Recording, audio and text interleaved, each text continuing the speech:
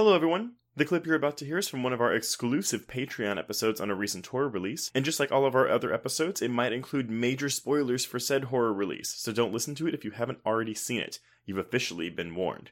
And if you'd like to hear the full episode, just head on over to patreon.com/horrorqueers and subscribe today. Without further ado, here is your exclusive Patreon clip. I do want to hop back to the tunnel scene because I agree with you. I do think it's the most effective part of the film.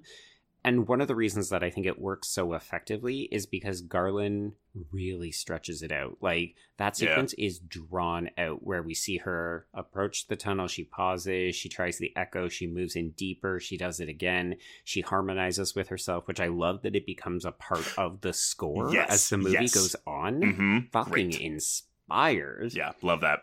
But also just the sheer panic. Like, this is in the trailer, so I had already seen this. I knew what was coming. But just the moment where a woman speaks and then we see a man or the shape of a man come out of the rubble, and like we're just seeing the silhouette, and he just starts running towards her. Holy fuck. And I feel like that's one of those moments where a lot of the women in the audience are like, yeah, this is my worst fucking nightmare. I'm just out on a walk and a man starts running full speed at me for no reason. It's interesting too, because I could see another director just setting this in New York, right? And we're in an alleyway and see something like this. Yeah. It really is the charge he makes at her, and it's like, oh god, run! Yeah. Fucking bolt it. And one of the things that I love is she's not like, hello? Who are you? What are you doing? She sees it and she's like, nope, I'm getting the fuck out of here. And she doesn't stop running. Like, she runs all the way back down this trail. She gets lost. She climbs up the embankment. It's super steep. You're waiting the whole time for this man to attack her. I love that it doesn't happen, right? It's really unconventional in that way. And I think it makes it scarier, especially when the capper is that she takes the picture of this kind of derelict barn that's fallen into disaster, and we really see it afterwards. Oh, there's a fucking naked man standing there. Yeah.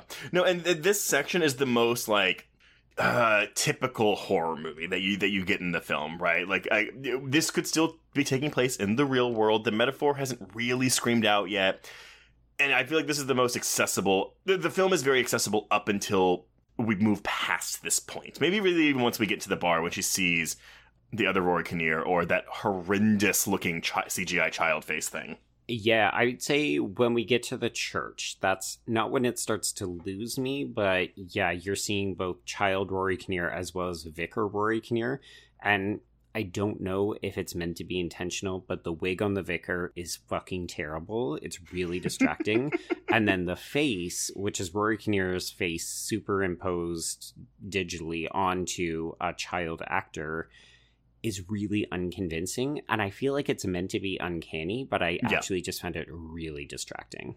I think it is supposed to be uncanny. I found it distracting in the sense that I found it so horrifying to look at. Like, but I was also very much but this is clearly CGI. Like, it was not convincing, but it did do the job of making me like be really freaked the fuck out because this thing did not look right.